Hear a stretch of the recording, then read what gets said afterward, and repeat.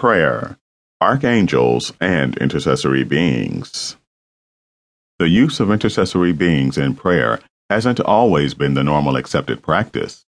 As Christianity and paganism began to merge under the rule of the Byzantine Empire, many elements that existed within paganism were Christianized and adapted for use by the Church.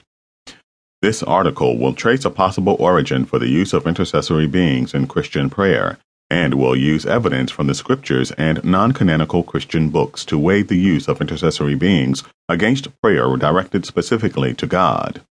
Sources include the Book of Tobit, the story of Joseph and Asenath, the Book of Daniel, the parable of the rich man and Lazarus, and the appearances of the Archangel Gabriel in the New Testament. Introduction. Opinions on where we go and what our role becomes after death have widely varied since the beginning.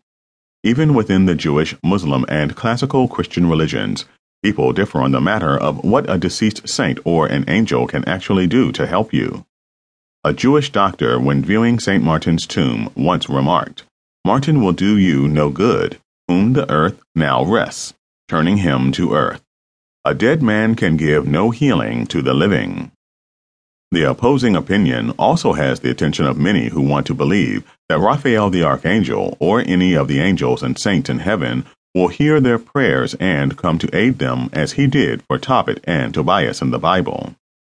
The division seems to be on whether we can address the saints as intercessory beings or whether we should pray to God directly, as he has angels, some with their own dominions and stewardships, that he can send to answer prayers.